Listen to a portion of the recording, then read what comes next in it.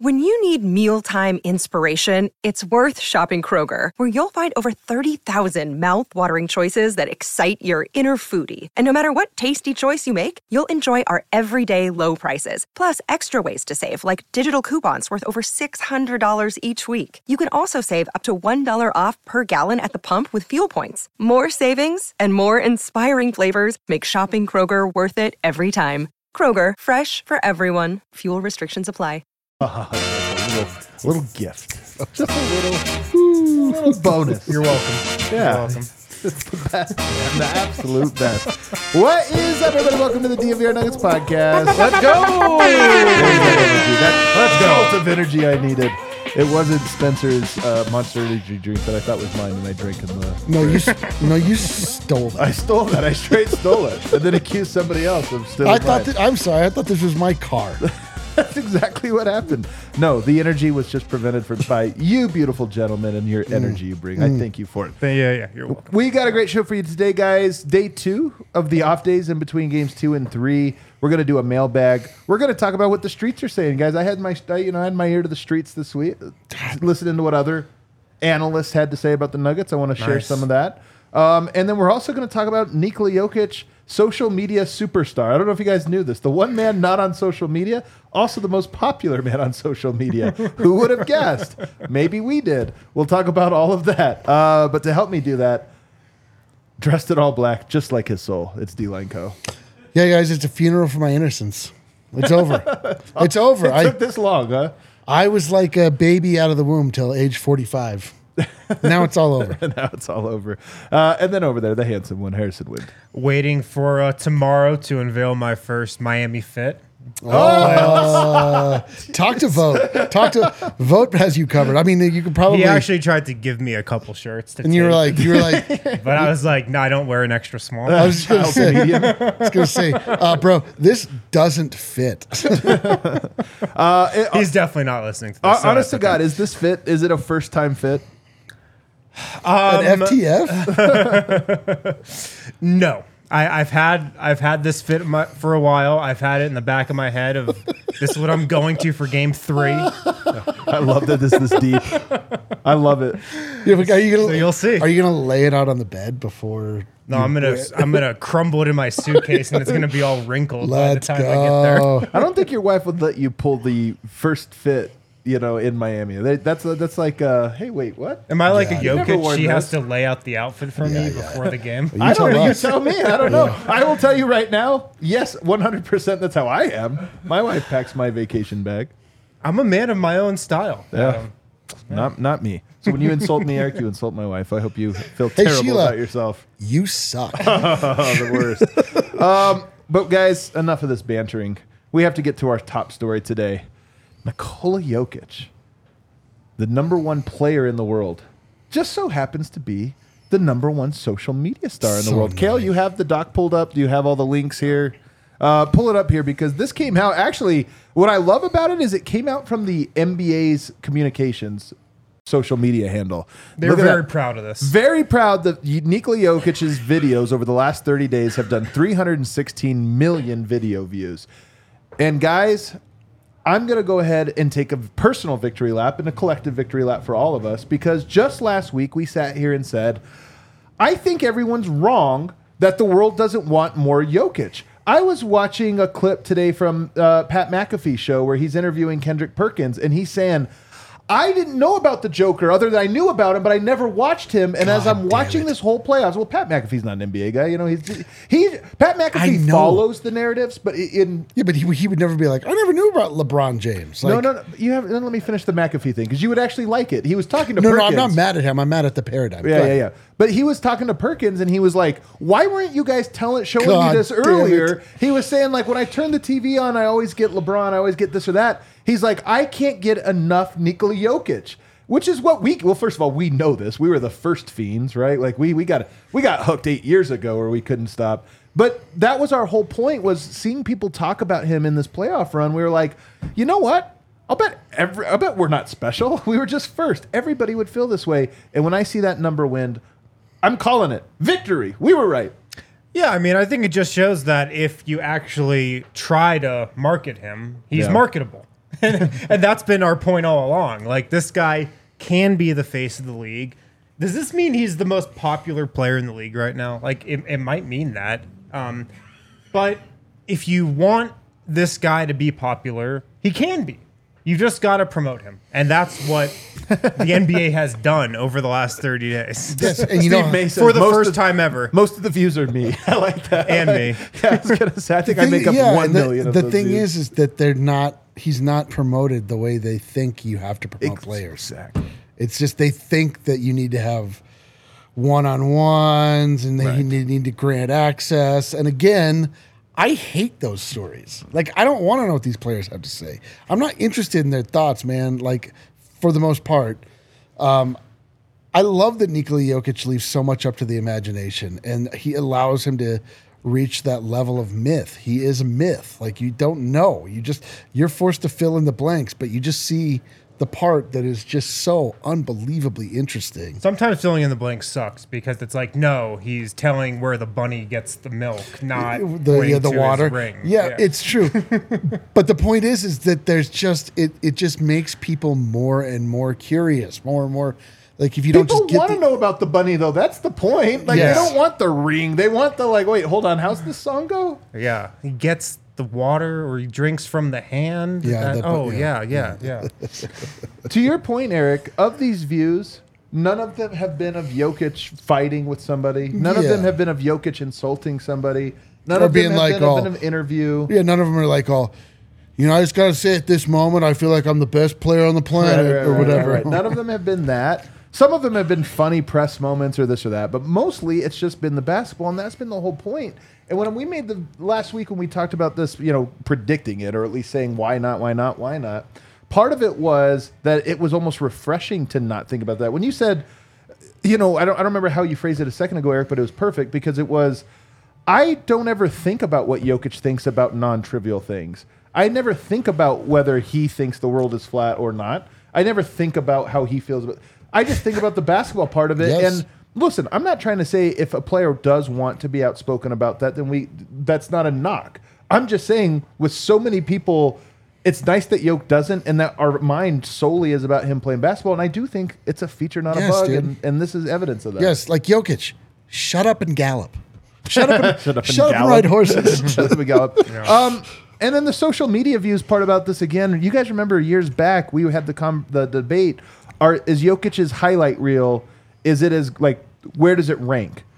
Some players highlight, and I think Carmelo Anthony at the time was when we asked who has a better highlight reel. Who would you rather? That's a hilarious question. Now I don't think it is. Well, wow. I mean, I think it's more interesting because there are people that like the mellow. It's a more traditional highlight: dunk on guy, turnaround jumper, crossover, right? And there are people that would rate that type of highlight above every other type. But what we're learning is people like the no-look passes, man. They like the weird, silly way he does slow motion stomp, fast breaks, and scores it. And people I think in media and at ESPN and some of these other people were like, nobody wants to see Jokic throwing no-look passes. And it's like, no, they do. They actually really, really like it. Yeah, I don't know how you could ever say that though. Like, why would no-look passes and like Jokic's style ever be something that people don't want to see? Do people not want to watch highlights of Magic Johnson? Because that's what Jokic's highlight reel mostly resembles. There are a lot of these archetype breakers that are coming up the longer that sports are around. Like Great. Patrick Mahomes is a different type of quarterback. He does it a different kind of way. Shohei Ohtani is a pitcher and it has the highest whatever. He's also a slugger. There's just Nikola Jokic is such a he's just redefining what it is to be a good basketball player in the minds of so many. And there are guys that think that you have to talk like that. The NBA is pure attitude and pure fluff and pure marketing and all of the things that have gotten them to this level.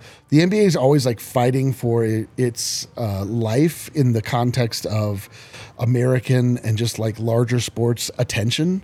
And the thing, because of when they got popular, and it was because of Michael Jordan and the way they got popular, there is a mindset that they think that's the only thing that can make them relevant. And they they keep going back to the same well over and over. But it's like beautiful to see somebody that just exemplifies like what is purely like interesting and exhilarating about the sport, getting people interested in the sport, which is so much more valuable than just trying to fill your cup with like vapid marketing nonsense. It has staying power too. Yes. Like getting people interested in what's actually going on the basketball court. That will last longer than getting people interested in Kyrie Irving wanting to team up with LeBron in Dallas. But the thing is, we have to remember how these things work, and they work when social media departments and television departments grade things on this micro scale, and they're like, we talked about this thing and it gave us this tiny hit. Yeah. I think people were forced to show Jokic because he's one of is on one of two teams that are in the final, so they were forced, and to their surprise, it's working out this way, and that's the real point here. Somebody put in the chat a great comment: "We tried nothing and we ran out of ideas." It's like, oh, I guess we'll just put a highlight together of Jokic's best plays, and then exactly. But wait, it actually people popped off. People like Jokic. Wait, what's happening here? Let me go back to my algorithm. Like, what's happening? And here? I love, and again, as much as we like to rag on other people, I do just want to take a moment to say, I think a lot of people, consumers, are having the Pat McAfee experience of, even I'm surprised at how much I like this guy. And it's not, yes, maybe there's people to blame for that, but there's also just I don't know, that doesn't sound like a good sell. He's a center, but he's also a point guard, and this and that. It doesn't sound as cool as it actually is when you watch, where you're like, this dude is Wilt Chamberlain. Oh my God. I just hope we get to a point one day in the social media landscape where like ESPN social media people get the same amount of excitement like brewing over a Jokic game last night that they do for like LeBron's latest. They will. They totally will, though, man. I hope we get to that point one day. Well, can we get to that point in a second here? Because I want to hit two other quick things before we circle back to that win. Game number 2. The numbers for this is on the clip there, Kale. Game number 2 pulled in comparable numbers to Warriors Celtics. Now, Celtics, that's a big East Coast market, a big prestige brand. Everybody knows the stars. Warriors, no bigger team. Nuggets, Heat. Wait a second. Ratings comparable? How could this be, you guys? Maybe it's not just the social media views. Maybe there is a genuine interest in something else. Maybe people want something new. Maybe people just don't want to talk about the Lakers again and the Celtics again. Maybe people are actually interested in what's next in the NBA instead of always looking into the past. Maybe. I just love it. I mean, we always cite the NFL when we're talking about this, just that the way that it's talked about is that truly it's just like, it's not like, what does this quarterback have to say? It's like, man, look at this throw. Whatever. This is the best team. And it's, you just scratch your head like, I don't understand why there is a division.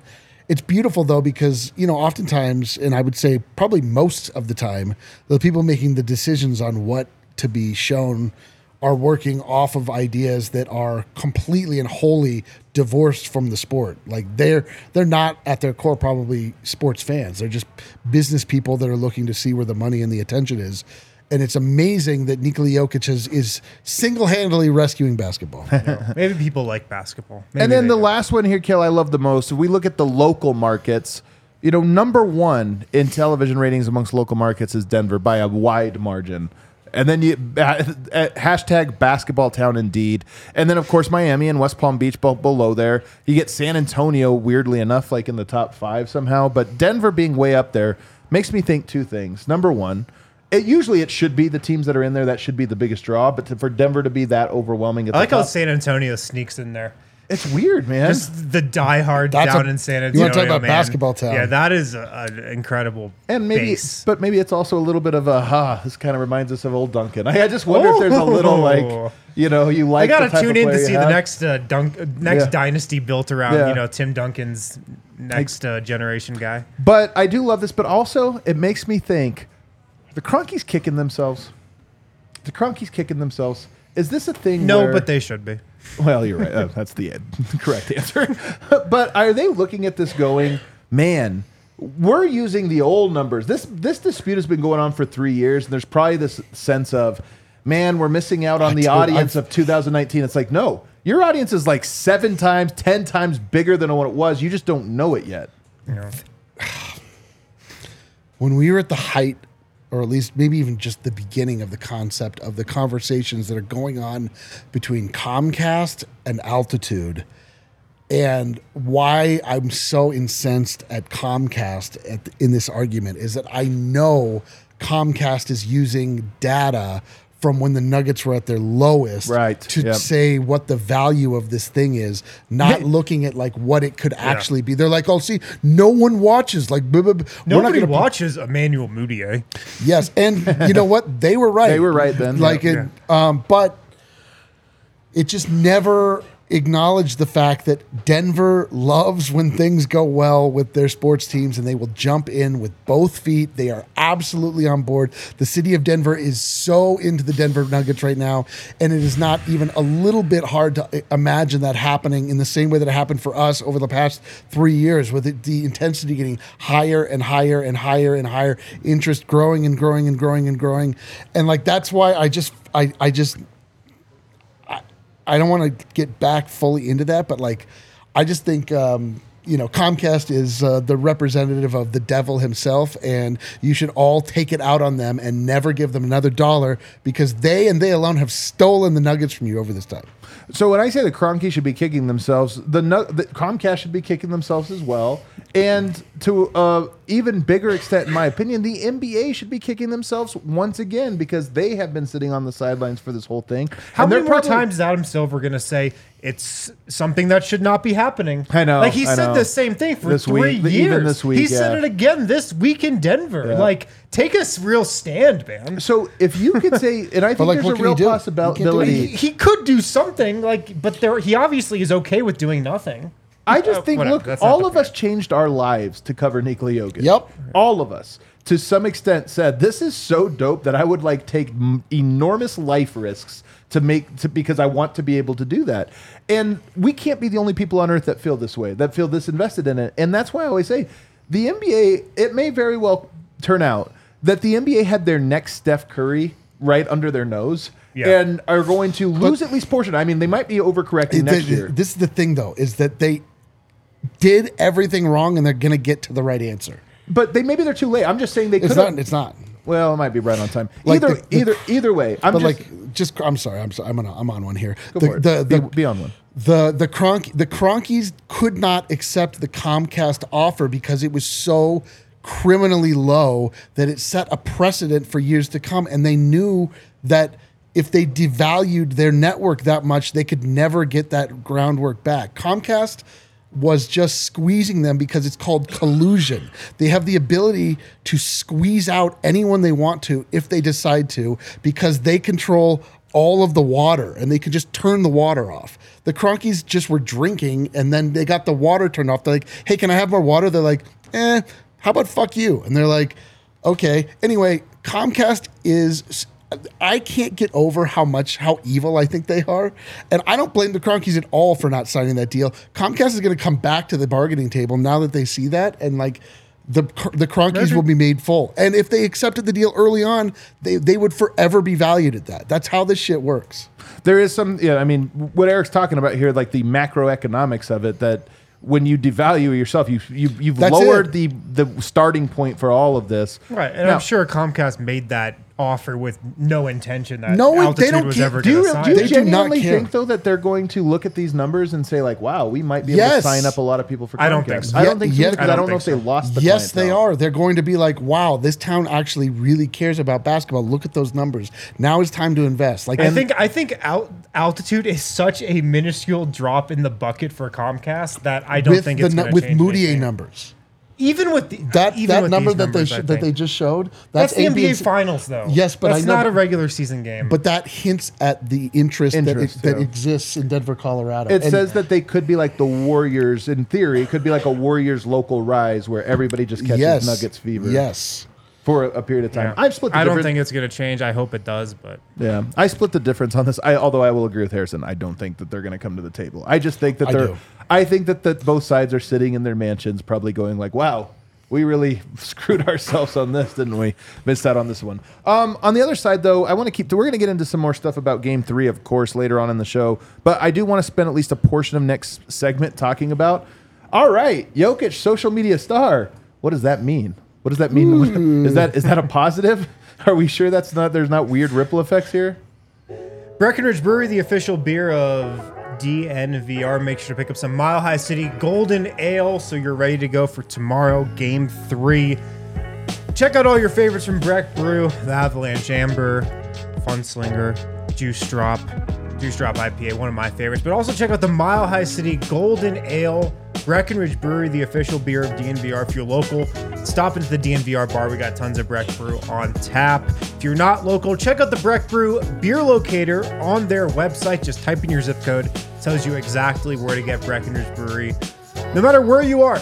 So check out Breck Brew, the official beer of DNVR. Make sure you have some Mile High City Golden Ale, if you can find it. If you can find it. Yeah, that's true. Ready to go in the fridge. I also recommend Funslinger. 3. That's my rec. I tell you guys, if you want to try a new one, try Funslinger. Yeah, dude, don't say that around the Australians, man. I'm gonna end up being a bucket deep on the Funslingers. What happened? I can't say no to an Aussie, dude. Are you dreading hanging out with the Australians tomorrow night again?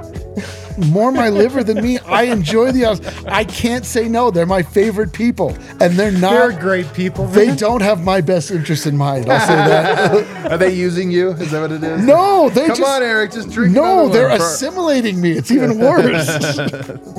Also, check out IV Nutrition of Wash Park. You got to go to their Wash Park location to get this deal. Mention DNVR when you stop into their Wash Park spot, corner Alameda and Downing.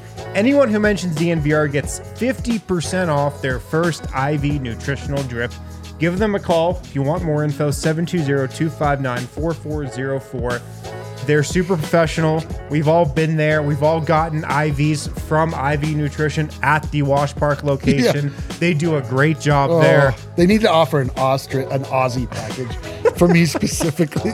Show your Aussie passport. Get 50% No, off. just show like the scars that your body has taken on since they've come into town, dude.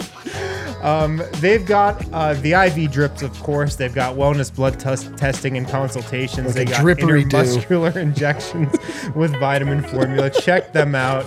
Mention DNVR when they come in. Get 50% off your first IV nutritional drip. Call them 720-259-4404. All right, to tie a bow on this topic, number one, will the Nuggets be a marquee team next year? We always laugh whenever the national television games come out and the Nuggets are like below Dallas and below all these other teams. I just wonder, is this a watershed moment? The data coming in, do you think this is next year? Jokic's name in lights on every Thursday. Yes, I think they're now going to be the default team when you go past LeBron, the Warriors, and then it might be Jokic. Like, I think he's on that Denver. second tier right now. Yeah. Past, just the names that are always going to be the defaults. Yeah, he's hit Giannis level. Yeah. Giannis level is about what you could ever hope for a team like Denver that's like doesn't have just a built-in army of fans that just are, that care about it, don't care about it. But yeah, I mean, I would say, would you consider past KD, past Ja Morant? Past Zion. Yeah. Yes. Giannis level. He's Giannis level. Yes. Okay. Warriors, Lakers, you're right. They're like the two top brands, so maybe not them. Definitely past Embiid. Definitely above Boston. Right. So we expect that. Now, the second part of that is, are we going to get annoyed of it?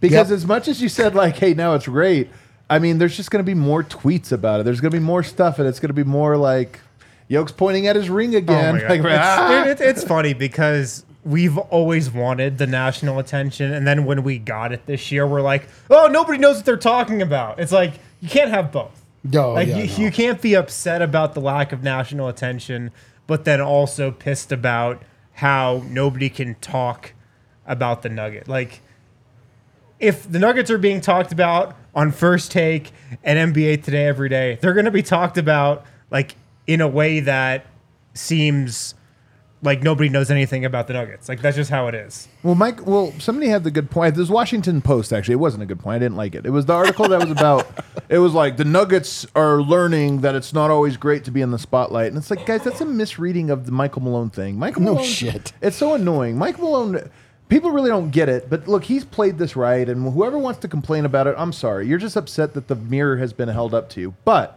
The difference is I do think the Nuggets correct next year in that they become a marquee team, and it's like now you don't have that to complain about. So I don't. I do think we'll get annoyed. I do think there'll be a lot of stories, and it will become a new challenge for the Nuggets being a marquee team. I mean, that's one of the things you can say about LeBron, and we mentioned it when he came to town for the conference finals. He knows how to handle the circus really, really well, and it's almost impressive the way he handles some of these tough questions and knows how to like just handle those moments. But let's turn into another topic, though.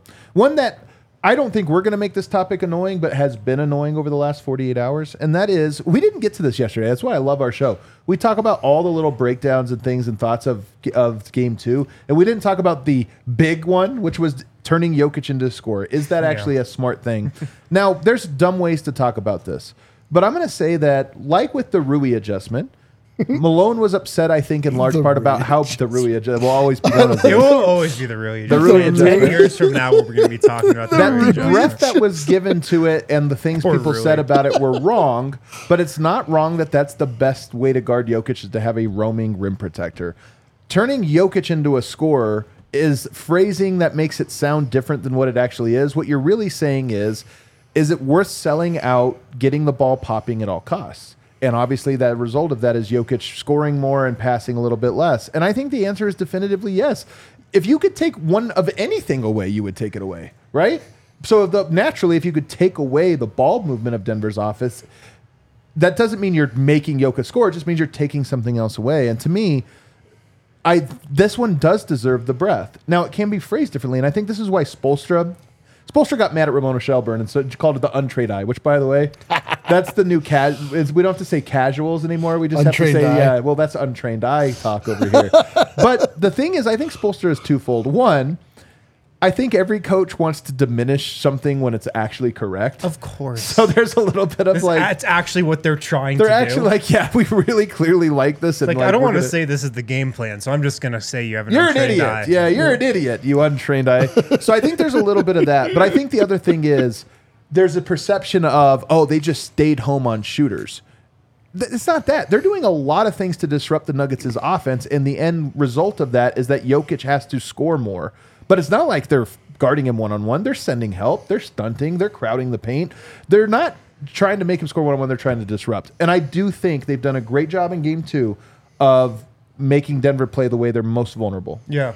The conversation around that was so funny because you had Eric Spoelstra saying Ramona Shelburne has an untrained eye, but then you had Mike Brown and Steve Kerr the day after coming out and saying, yes, they're doing the right thing. Making Jokic into a scorer is the right defense to play. Wind. After the game, Cody Zeller goes, we're happy with him to let him score 41. Yes. Like, And the Well, conversation on are we Twitter sure has that's been a trained hilarious guy? also because everybody has sided with Spoelstra Right. and being like, oh, Ramona Shelburne, you idiot. Like, no, man.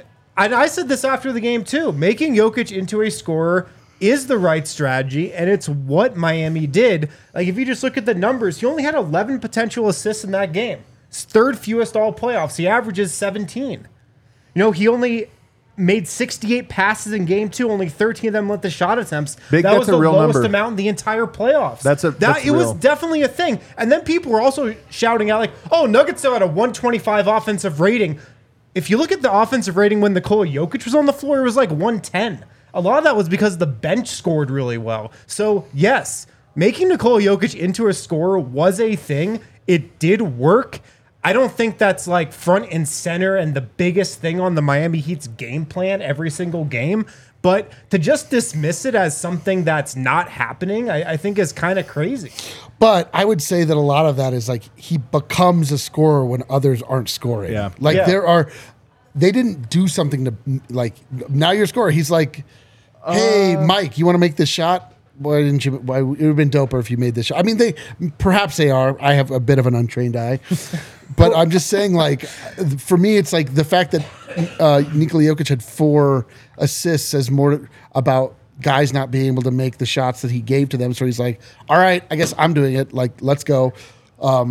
More so than saying like, all right, Jokic, everybody else is on lockdown. Now you score. I will say this about the 4 assists. I went back and looked at every shot because I was really curious about this. And a lot of people were saying, oh, the Nuggets just missed threes. There are only 4 potential assists left on the board from Jokic on missed 3-point attempts. Oh. So if the Nuggets had converted every shot, every 3-point attempt from a Jokic assist, he would have only had 8 assists. Interesting. Well, was that just 3-point? That was 3-pointers. This is why I interjected, though. Here's why. Because it was about taking care of Murray. Like, this is less a Jokic adjustment and more a Murray adjustment. Yeah. In Denver, a lot of the ball popping comes from the Jokic-Murray two-man game, and in particular from Murray turns the corner and he can score, he scores. If you overload on him, he gets it to Jokic, and now that's where Jokic's assists are coming. I would guess a good percentage of Jokic's assists are also Murray hockey assists, meaning Murray Jokic assist, right? And when you take that away and you smother Murray the way that Jimmy Butler successfully did in game 2, naturally the rest of it is going to be a little stuffier and a little clogged. So for me, it's, again, the phrasing of it, make Jokic a scorer. That's not their goal. Their goal is to disrupt the Murray-Jokic pairing, and one of the results of that is the ball pops less. And I think it was so obvious what happened in the first quarter of game 2. If you remember the first half of the first quarter, the Nuggets had like nothing going on offense. And you could see the switch flip with Nikola Jokic. I think he looked around and was like, Jamal doesn't seem like he has it. Mike, I don't know where he's at right now. It's going to be on me. And I saw this live being at Ball Arena. Like, you could see him flip the switch and be like, all right, I'm just going to have to score tonight. Right. And that kind of bled into the entire rest of the game. So I think that was convenient because the Heat were like, oh, he's scoring. Nobody else has it going. All right, let's just keep this status quo. Like, let's keep going with this. Right. So I think just how the game started helped that kind of transpire for the rest of the game, too. I'll say this. I actually think Jokic, if the game 3 goes like game 2 did, meaning if they successfully bother Murray again, and look, Jimmy Butler's really freaking good. He's capable. Like, Nickeil Alexander-Walker was incredible on Murray. You knew at some point he was going to figure it out and get through it. Jimmy Butler might not. Like, sometimes a player cancels another one out, but that's their queen in Denver's night, right? Like, that's if you can still win with that trade-off. Yep. But if that happens, and it does come down to that, I think Jokic actually needs to be even more aggressive, more assertive, and more dominant. And when we were talking about all the things that bounced, that could have bounced one way or another, we're talking about, oh, they shot so well, and Porter shot so poorly, and all this or that. I still think the number one area of regression that I would feel best about, Jokic missed a bunch of bunnies, man. Yep. And he misses. I think Jokic figures teams out over the course of a series. This is a very tough team to figure out because they're very smart. But I do look at some of this and I say, Kevin Love disrupted him a little bit on some of these roles where he just got hands up, but in ways that won't always disrupt him. It's just like, oh, okay, that's what he does. Then I got to go to this one. And so in this next game, if that happens, 45, 50, not off the table, but more to the point, even higher efficiency, even though he shot 57%. Yeah. So let's take a quick break. Another thing, though, that might lower the efficiency, Cody Zeller got cooked last game. Part of their game plan, and even Jokic turned it up during the Cody Zeller minutes. But what if the Heat don't go to Cody Zeller? Do they have another option that they might go to, just saying, hey, we might as well put anything else out there because that did not work? When you get hurt, Backus and Schenker, they are here to help. They've been winning for Colorado families for more than 25 years. Let's go. Coolest thing about Backus and Schenker, you don't pay them any money, not $1. What? Until they win your case. That makes sense. Yes. Free until they win your case. No upfront fees, no fees while they're working on your case. You just pay them when they're putting money in your pocket. They've won over $1 billion for their clients. They work and help with all kinds of injury cases where you weren't at fault. Car accident, motorcycle, rideshare, pedestrian, trucks. They can even help you if you're injured at work. Give them a call, 222-2222. Find out if you have a case for free. Backus and Schenker wins. They've got neighborhood offices in Denver, Aurora, Englewood, and Fort Collins. 100 staff members, 30 lawyers. They got the power to win your case. They've won over $1 billion for their clients. Give them a call, 222-2222, to find out if you have a case for free. Also, Athletic Greens, a great way to start your day. A great beginning to your morning routine. If you want better gut health, if you want more energy. They should call it Australian Guard. Australian Guard 1. If you want to protect yourself against hanging out with Australians here in Denver, AG1 is the one. You need to put that in your lineup. That's good. But if you also want more energy, if you hate taking pills and vitamins, Athletic Greens is the perfect alternative. With just one scoop of it, you get 75 high-quality vitamins, minerals, whole food source superfoods, probiotics, and adaptogens. It's lifestyle friendly, so no matter what diet you're on, it works with that. So it's time to reclaim your health, arm your immune system with convenient daily nutrition. Just one scoop of Athletic Greens and 1 cup of water every day. No need for a million different pills and supplements. Athletic Greens is going to hook you up with a free 1-year supply of immune-supporting vitamin D and 5 free travel packs with your first purchase. Go to athleticgreens.com/nuggets. athleticgreens.com/nuggets to take ownership over your health and pick up the ultimate daily nutritional insurance. All right, there we go. Back here, segment 3, DNVR Nuggets podcast. Don't forget, guys, if you ever miss a show, make sure you subscribe to us as a podcast as well. That way it's just always on your phone. You're in your car, you hit play. You can get that on Spotify. You can get that on Apple Podcasts, literally anywhere you get podcasts. So Cody Zeller getting cooked in this series. Oh, boy. They don't have another big, per se, that they could roll out there. I mean, you know, they're not going to do that. They don't have another big, but... Wind, is there any chance they look at that and say, we got murdered in those minutes? What if we just go small and play a zone or try something else and load up? Do you think there's any chance that, I mean, does Denver need the Cody Zeller minutes? I think I just don't see Miami tweaking their game plan that much from game 2. Because they won. And, yeah, look, the Nuggets dominated the Cody Zeller minutes, but I will say this, Nikola Jokic expended a lot of energy in those minutes too. Because if you remember those buckets he was getting in those minutes, some of them at least, one-on-one in the post against Cody Zeller. Coast to coast. Yeah, he was scoring every time. But, like, I think those took a toll on him. And, you know, it zapped a little bit of energy from him. So I don't think Miami has a ton of options that they can go to. I feel like they've played everybody that we might see in this series. Like they made the first big move of the series in putting Kevin Love out there. And so I think they just kind of stick with game 2. Yeah, I mean, that's kind of what you see out of every team. They adjust when they have to. Like, it's rare for teams to just preemptively make an adjustment to something that's working. Then take it a different direction. Is Jokic going to continue to dominate those minutes like he did in game 2? Is he going to dominate them even more? I mean... I think he'll probably dominate them more. That's a very weak spot for them. I mean, this is what adjustments are. Is just like finding the weak link, the soft spot in the defense of the other team, and that evolves as the defense moves and changes. I'm sure that they'll roll Cody Zeller out again. I'm sure Jokic will make it a point to punish that, and then we'll see another adjustment that comes from that. Like. I just think the size disparity in game 1 was so jarring and like such a big reason why the Nuggets dominated that game, or at least the first 3 quarters of it, where I think Miami knows they just need tall players. Yeah, they just need bodies. And I actually think maybe he'll dominate them less because now you're right. I think I'll split the difference once again. Same personnel, different strategy. Mm-hmm. That would be my guess. And now it's so that it's not just a thing Jokic is like, okay, I know exactly what to do. You got to give him a different look during those minutes. Lastly, I want to talk about fourth quarters here because if you look at the fourth quarter, Miami's a fourth quarter team. They're just very good. B-Ball Breakdown had a great breakdown about how the Heat switch up their offensive attack in the fourth quarter. They do something completely different. It's part of they're willing to sit on their best pitch, so to speak, until the fourth quarter. And it's why they are 4-1, been trailing by 8 points or more going into the fourth quarter. All other teams are 1 in 150.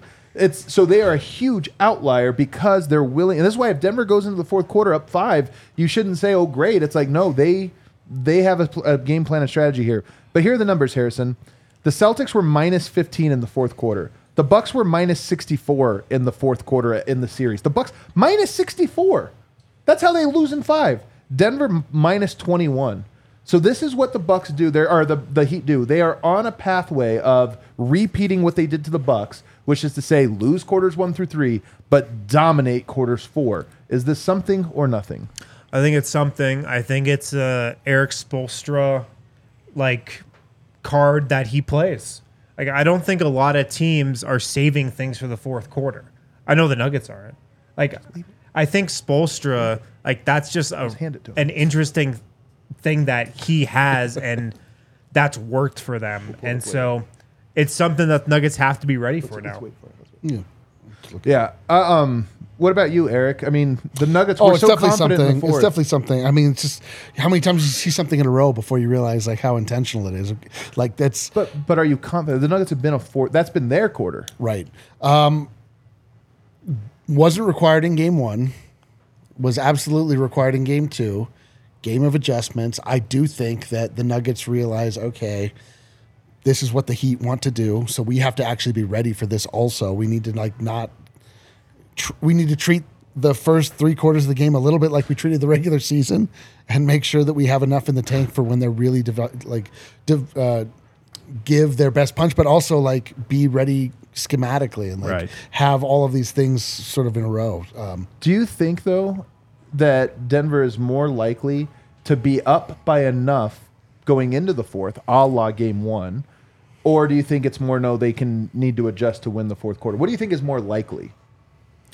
I think game 3 will be tight. I think most of the rest of the games will be pretty tight, to be honest. I don't know, man. We've seen this. Like the last series was the Heat won, got their doors blown off them, came back. Like I think that there will be time. I would not at all be surprised if the Nuggets just bludgeon the Heat in the next game.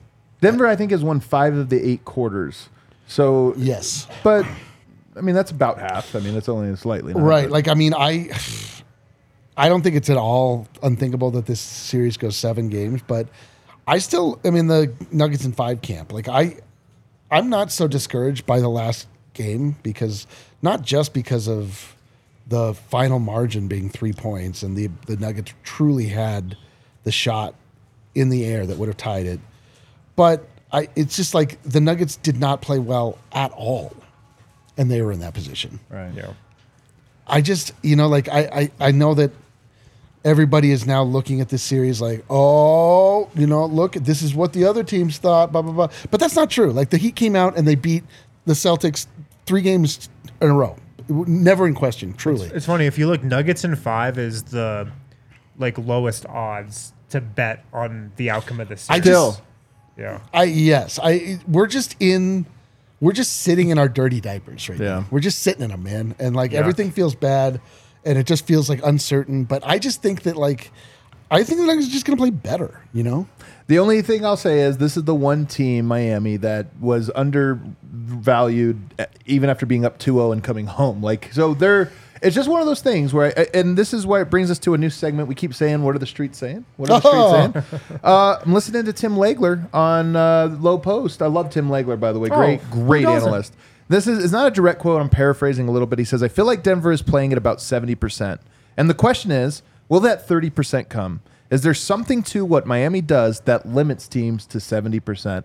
And this comes back to what I mentioned about Dan Devine in his article the other day about at some point you have to quit saying teams just play poorly against Miami and say that there's something they do that makes teams look like. I mean, Malone coming out and being like, that's not who we are. Miami makes teams into not what they are. So totally fair. So I think that was a good question, and that's why I'm with you on. Mentally, I'm with everybody. I think the Nuggets are better. They have more margins for error. But Miami somehow gets teams to not do the right thing, and that's the only thing that makes me hesitant. Yeah. Yeah, no, I mean, I understand it, and there's something very valuable about that. But typically speaking, Rudy doesn't actually win the championship. Made a good Disney movie though. Yeah, but so whatever. The Heat can make a good right. The afternoon. Cinderella never. Yeah, man. They don't. They don't final. Actually win the championship. More often than not, that it's just an inspiring story. He got the opportunity to play. The Heat are just. They've got a lot. And again, the thing that I'm most annoyed about in all of this, the entire narrative, this entire postseason, is pretending that the Heat are just this come from nowhere Cinderella story. Where did they come from? I mean. Who could have seen the team that was in the Eastern Conference Finals last year and the Finals the year before could make this run after half their team was injured all year and they barely tried? It's so miraculous to see. It's listen, man. They have a lot of great players. They have a lot of pride. They have a lot of history. They are solid top to bottom in their organization. But the way that, I don't know, man, like they don't have Jokic. Yeah. They don't have Jokic. Yeah. Need Jokic to come through. Legler also has this one. Miami is taking advantage of Denver's overreaction to Jimmy Butler. I strongly agree with this, by the way. I'm doing the list tonight. I've got all my clips picked out. I'll probably go rewatch the fourth quarter again tonight, maybe add a few more. But I'll have the list by the time everybody wakes up tomorrow. This is one of my big notes, man. Denver's going to have to pick between trying to guard Jimmy Butler one-on-one or giving up wide open threes. I think the choice is obvious, but Jimmy hasn't had a big game yet. No, I think he has a big game in game 3. Maybe. Well, I'm saying I think he does How because long has it been since he's had a big game? But I think part of that is Not because since he killed sprained his ankle. But part of that is I think he kills you because teams overreact. Like Denver, he hasn't had a big he had a big game in game 2 as a passer and a setup guy. He was huge. And I think Denver's going to look at that and say 7 assists they in game might 1 make too. they might make passes, they might make shots, but let's see if Jimmy has another 40 piece in him. To your point, his ankle might mean his big game is 30 instead of 58-7 or whatever it was. All I know is that as soon as I planted my flag on, wow, Jimmy Butler is different. He's like Jamal Murray. He can turn it on in the playoffs. It's this. He But he scores dominated 53 that game, points. man. I'm just saying, like he scored 50. He was the consensus best player in the playoffs. Best player in the playoffs. 50 points, 54 points, and like he's like. But Eric, I'm telling you that no, I disagree, man. He was points great. wise. Well, points wise, yes. But the point is, I think people are so afraid of his points that Denver's compromising their defense and getting open shots to these great shooters because they're so afraid. And I'm just saying, maybe you actually should find out if he still has it or not. And that to me, and the overreaction, Miami's done some smart things to lure Denver into that. And I just think Denver needs to say, Aaron Gordon, you got to stop him, man. We got to make Jimmy a 100%. scorer. You know what I mean? Yeah, Well, you got to make him a it's funny scorer. you say that because it's actually funny because I think Jimmy Butler is very similar to Nikola Jokic in a lot of Yep, I ways for agree. the Miami Heat because I need to hear this one out. after game one, Jimmy Butler was peppered with questions about, are you being too passive? Do you need to score more? God. How many times have we asked Nikola Jokic Of that in course, years it's past true. when the Nuggets haven't had that offensive night? And Jimmy Butler sat there and said, no, man, I'm just going to play basketball. Yeah. I'm going to play the right way. I agree. I'm going to trust my shooters. And that's how we're going to win the championship. It really reminded me of how Nikola Jokic thinks about the game of basketball. And Jimmy Butler's not going to force the issue, man. If he gets double teamed, he's passing to Gabe Vincent. He's going to trust Caleb Martin. He's going to trust his guys in the same way Nikola Jokic does. I think those two guys have a very similar thought process when it comes to the game of basketball. So, yes, I actually think how the Nuggets should defend him is how the Heat have tried to defend Nikola Jokic. Yeah. Guard him one-on-one with Aaron Gordon. Make him take 30 mid-range jumpers to try to beat you. Or even layups. I know you don't want to give up layups, but it's just it hurts a lot less than these kick out three, and all of a sudden these guys are going. And the last thing is Jimmy, it's not just that he's a willing passer. I think his drives are intentional the same way Jokic's are. Jokic looks at the defense and goes, so if I dribble this direction, I'm either going to get one-on-one going to the basket or this guy's going to step up and they're compromised. So Jimmy, it's not just that he's being passive, it's that his deliberate in how he attacks to set up the passes. Yeah. And that's why I think he's actually been great, not bad. He's been great. He's not going to force the issue. He's going to take what the defense gives him. They had a 129 the same way offensive Nikola rating. Jokic does. And that's what Denver has to realize in that matchup. What they need to do is they need to tell Aaron Gordon to start clowning Jimmy Butler, get him in that Grant Williams headspace where it's like the whole thing. It's like all, and it's like all about that, and he starts losing the team basketball just wants thing. to go prove Yeah, to you Aaron Gordon. make Jimmy a jerk again. Then lastly, Chris Thomason of the Gazette went down. I had no idea, you guys, that Wilt has family that lives in Colorado Springs. I had no idea. And I loved Wilt it. Chamberlain? Wilt Chamberlain. I think it was a sister or nephew or niece. I can't remember exactly. I'm missing the detail here because I didn't write it down. But interviewed a family member who said Wilt would be proud of Nikola Jokic and would love that he's breaking his records, namely the triple-double record in the playoffs. And I just sat here thinking, that's a really cool. I always like when people find a story that you didn't even think of, that you couldn't even conjure up. And I'm sitting here going, That's kind of a cool little stamp of approval. I saw Steve Ashburner. Covers the NBA. He's a huge Wilt fan. He's an old timer, huge Wilt fan. And I asked him about how weird is it that Jokic is the evolutionary Wilt, yet he's the lead. They're physically opposites, but somehow and socially and just everything else about them. Although they both do show up or did show up in pretty stunning outfits to games. Yeah, that's true. Hey, great point. Wilt wasn't like, this is where the bunny drinks. He's like, put your room key in my hand. Anyway, I thought that was cool. Let's take a break. We got a mailbag on the other side. We're going to wrap up with a couple of quick hitter questions from the mailbag. Guys, FOCO is a great partner of ours here at DNVR. FOCO is a leading manufacturer of sports and entertainment merchandise with a product line that includes apparel, accessories, toys, collectibles, novelty items. They've got really cool stuff on their website. It's the best officially licensed gear for all sports and fandoms. We got a lot of set decorations from FOCO. We got a lot of stuff in the studio from FOCO, just around the office. FOCO always has our back for Colorado sports. They have yours too. Get the best gear around. And remember, this stuff is officially licensed for all sports and fandom, so it's real legit stuff. Get the best gear around by using the link in our description. For all non-presale items, use the promo code DNVR for 10% off. All non-presale items, use the promo code DNVR for 10% off. Yeah, you know, you like go to FOCO. FOCO. If you go to somebody, I always had a friend whose dad was a sports nut, and he had the coolest bobbleheads and the coolest things that he had acquired and accumulated over the years. This is that thing where in 50 years somebody's like, that's incredible. Where did you get that? You got it at FOCO. You're I saved 10% 50 years ago. Yeah, 50 years on non-presale items. All right. One more real quick. Guys, Kind Love. You stop into a Kind Love location, 25% off in-store purchases with the code DNVR. That's a massive, massive discount. Yeah. Kind Love was one of the first dispensaries in Colorado, one of the real ones, established in 2010, and they're known for cultivating some of the highest quality cannabis in the state. This is day 3, Wednesday.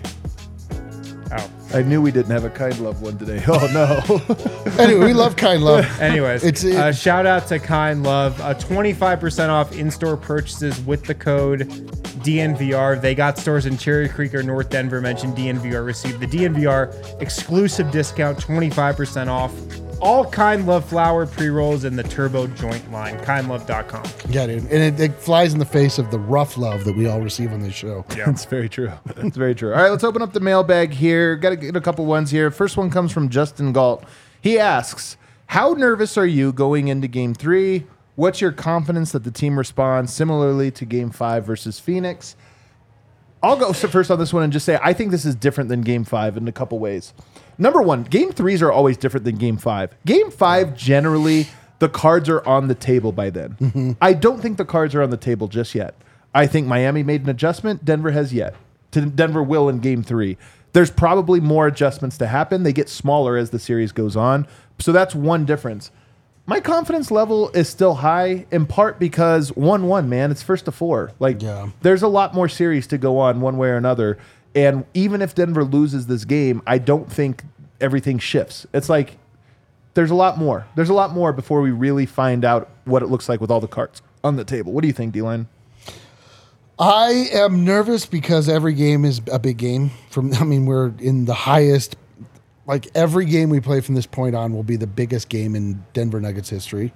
So I'm nervous from that standpoint. But I am not nervous. If you saw photos of all of the team at Jeff Green's house last night, eating dinner together, smiles are big, vibes are immaculate. These are professional athletes. They're not mired down by the nonsense that we all are as just, plebes and fans. I think that they feel good about who they are. And 3 points. Let's play 3 points, man. They have gone into Phoenix and Los Angeles, and they didn't lose any games on the road for some time. So I just feel like Why would they not be confident? And if you have a confident Nuggets squad, like why are you doubting that? I think that's a great point. I'm glad you brought that up, the team dinner. Like that's a real thing with this team, I think. I wrote a whole feature about this a week ago about how the chemistry and the culture of this team was formed during training camp in San Diego when they went out like the team dinners every night and went to all these like group activities. They went to a Padres game together. Like this group is really connected, and especially coming off a game 2 where they felt disconnected. Yeah. I think a team dinner was like an important thing to happen at this stage in the final. So I'm glad you brought that up. Another question here comes from T. Sweezy. In what scenario does Malone T. Sweezy? In what scenario does Malone throw a new guy into the rotation, and who might it be? To me, the story of Game 3 is less about the who. I think it's the same 8 guys. To me, though, it is the Michael Porter game. This is the turning point. Michael Porter plays good defense and or hit shots, but preferably both. I think that he's going to play 30 minutes or more in Game 3. If he doesn't, I think he's going to play 25 or fewer. I just think this is the game where there's a real chance that Bruce Brown is a better option. And then past that, I don't think you might change the starting lineup. Denver has, they got off to a 10-2 start. A lot of that was defensive breakdowns. If that happens again, you might change it and just say, hey, man, they're putting out a really tough to guard lineup, and we need guys that are all locked in, and it's 2 games in a row it didn't happen. I doubt that. I think it more has to do with minute distribution than starting lineup, but I don't think either of those things come in Game 3 unless the wheels come off again. If the Nuggets have to change the starting lineup, I think That's bad. They're finished. That's bad in these finals. I don't think that's something they can come back from. But yes, with Michael Porter Jr., I said it on yesterday's show. This is the biggest game of his career. It's the most important game of his career. I agree. I actually agree with that take. I love it. I mean, everything feels like it might be on the line for him. And you're right. If he has another game like he had in Game 2, his minutes are going down in a hurry. He'll still play, but they're going to treat him like a liability. Exactly. If he has a good game, status quo stays the same. He's got a lot on the line, and he's got to show up. I mean, this is what we've been building towards. Like, this is put up or shut up time. Yeah, man, I feel the same way that I felt this entire playoffs. I would love for the back end of the rotation to get a little tinkering and be a little bit more strategic based on lineups or matchups. But I don't. That's not going to happen. I mean, we were like blue in the face, just begging that Jeff Green minutes would be reduced and we'd get like a Peyton Watson or maybe a Zeke Najee, Vlatko Chanchar, these guys that could like potentially step in. It seems like so unlikely to me that they would finally make that change in the finals. That just seems like you have missed the boat on getting guys ramped up, acclimated, ready to be. It would be crazy, right? That's what I'm saying, Zeke man. Najee. Yeah, like He wasn't even available for media at the media day. He's not going from not even at. He couldn't even get a spot on Did you hear podium about number that? 2. At media day, there was only how many guys? I think 12. Yeah, but so 3 guys didn't talk, and he was one of them. Like not even couldn't even get on podium number 2. Yeah, like Mike Malone's like, I just can't trust you against you against the Timberwolves.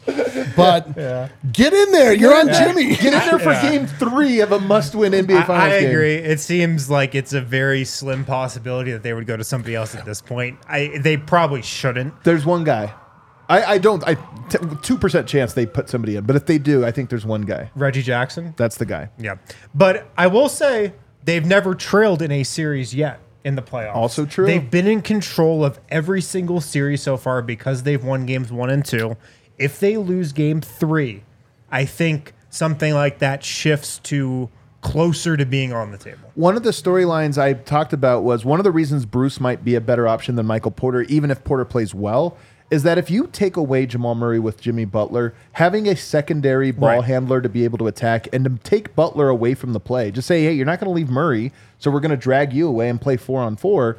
If you have somebody that can drive to the basket, that helps, and maybe that's Reggie. That's the only guy I could see getting into the series that's not in it already. And again, low odds, but desperate times call for desperate measures, and maybe Denver gets that. King Hale asks, who's the Nuggets X factor in Game 3? I mean, it's Michael Porter Jr. Yeah. I feel like we've talked about that for 2 days now.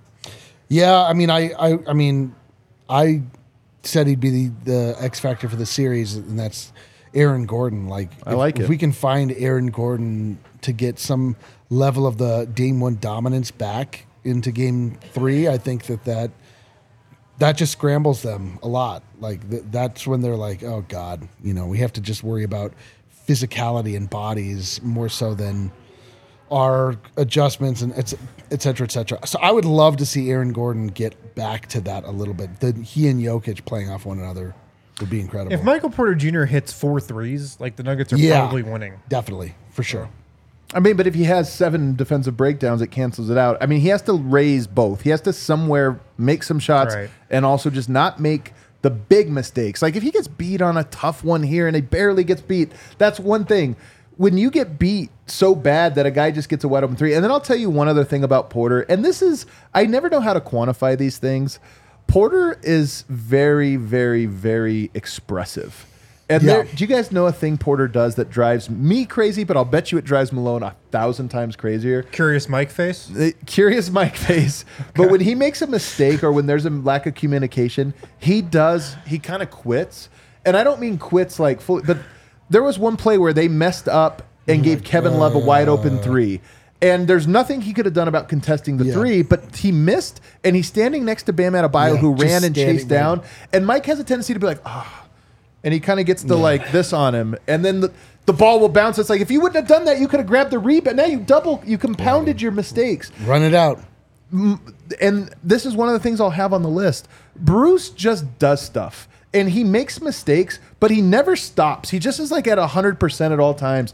And this is the finals. I think that's what it takes. If Michael Porter was making mistakes, but he was also just going so hard that his length was just making things happen, it would mitigate some of his shortcomings, in my opinion. Yeah, I think so too. All right, last one here, and then we'll get out of here. But Jokic fever dream. He says, Legler pointed out a number of defensive communication and coverages from game 1 and 2. Do you think the 9-day layoff plays a factor in Denver not finding a rhythm in the series? I'll say no. It's possible. They won the first game. Because they won game 1. Although they had defensive breakdowns. As Michael Malone said, they did not play well in game 1. He had a lot of open threes in game 1. The one. only difference between games 1 and 2 is that he didn't make anything, and they made everything, and that was the difference. But here's what I want to say, and why I like this question.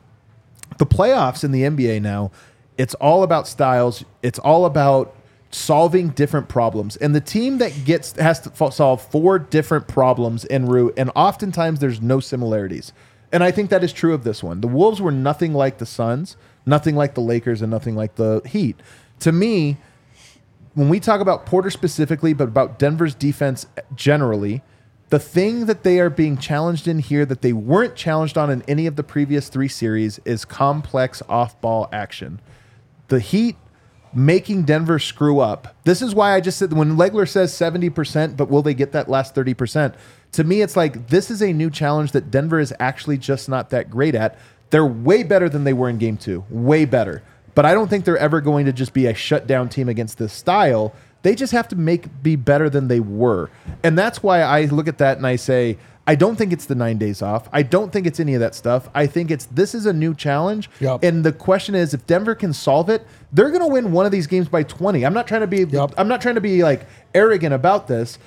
If Denver can figure out how to solve the thing that Miami is really creating problems with them on, they're going to be able to turn those into transition baskets. They're going to turn those into stops, and they're not going to be able to keep pace. But if they can't, I thought Denver would win the series because I didn't think Miami could score with them. They scored with them because of that thing. And if Denver can slow it down, they'll win the series. Yeah. I go back to what Michael Malone said after game 1 at the Nuggets practice, 2 days later. And after game 1, he was like, we did not play well. We haven't done anything yet. And we know Michael Malone always has a great feel for the locker room and just he knows what his team's mindset is. And I think he was worried about game 2. And I think he saw the game 2 performance coming because he felt like the Nuggets were relaxed. Yeah. After sweeping the Lakers, after, getting some positive press for the first time, in their lives consistently. People were talking up the Nuggets, how they should dominate the Heat. And I think he felt that his team was relaxed. And that's why after game 1, he said, we played bad and we haven't done anything. I think he saw that game 2 performance potentially coming, and then in game 2, the Nuggets did play relaxed. Yeah. All right, great stuff today, fellas. We had 3 sickos. Super chatted us on an off day, man. Absolute sickos. Get some perspective. You want me to read? Okay, sure. Steve Augustine says, Miami is Denver's kryptonite, a less talented team that overachieves. Funny that Denver is facing what they struggle with the most in the finals. There's probably a Superman where, is there ever a episode where he has to fight like a bizarro Superman? There's lots of Superman versus bizarro Superman. Well, that's what the Nuggets. Yeah, let me just wait. Who wins though? Yeah, let me just tell you about. Let me just tell you about Superman and Kryptonite. He always wins. I'm just saying he gets weak for a little bit and then he figures it out. All right, man. That's a good one. Josh from Down Under says, Denver man, king of the bogans, sick as cart. I'm a bit of a cashed up bogan. Australian slang we wouldn't understand unless we hung out with Australians. Dude, I went on New Zealand radio the other day and they said that they were fizzing. Yeah. They said, oh man, we're just absolutely fizzing. I've been watching Flight of the Conchords. It is the greatest show ever made. Really? Yes. When times are the lowest, I throw on Flight of the Conchords and then life's not so dark anymore. Us summer children. We weren't built for the long winters of success, apparently. I know. Shelbourne or Shebborn? Shaban. Ready to buy my DNVR? The Rui adjustment shirt when it comes out. Speaking of which. Look at this bad boy, huh? Oh my God, so gorgeous. Huh? It really looks incredible. Vibes. All the nuggets IRL, are good. Dude. It just showed up. It'll be shipping out to everybody that ordered, which there's a lot of you. All of the summer shirt right all here. The homies are good. Yeah, dude. It's on and or popping, guys. I love it. I absolutely love it. Hit that outro music for us, Gail. Guys, it's been a week off, but tomorrow, Wind will be in Miami wearing his new fit. Can't wait to see it. Keep a lookout. Did you have a hat like, the little giant sun hat? What are the hats called that you wear? I will not be wearing bucket hat. You need to get a Tyler Hero bucket hat. You need to get a Tyler Hero bucket hat. Like a Can you grow Cuban? Yeah, the Cuban looking. No way. Absolutely. No way. You wouldn't pull it off. Can you grow 3 to 4 hairs way too long? Is that possible? No. Wynn's going to be out in Miami covering this live from the arena. Josh, I knew that Bogan meant a hillbilly, but I'm a cashed up Bogan. What do you think of that? I heard Margot Robbie claim to be a cashed up Bogan. Really? I see a lot of myself in her. You know what I mean? You know what? I agree, man. Devilishly attractive. Can't stop staring. Yes, exactly, man. We're going to be back right here tomorrow. We have some guests joining us right in studio. We're going to have Liv Moods in the house tomorrow. I'm excited for that. The watch along, Ben Carey's going to be joining us for the last show, giving us some bets. It's going to be a good time. And then, of course, the bar is going to be popping. So if you want to be here early. It's going to be another great time as we try to get this thing back on track with a Nuggets W. Hit that like button on the way out. Let's go. See you guys next time.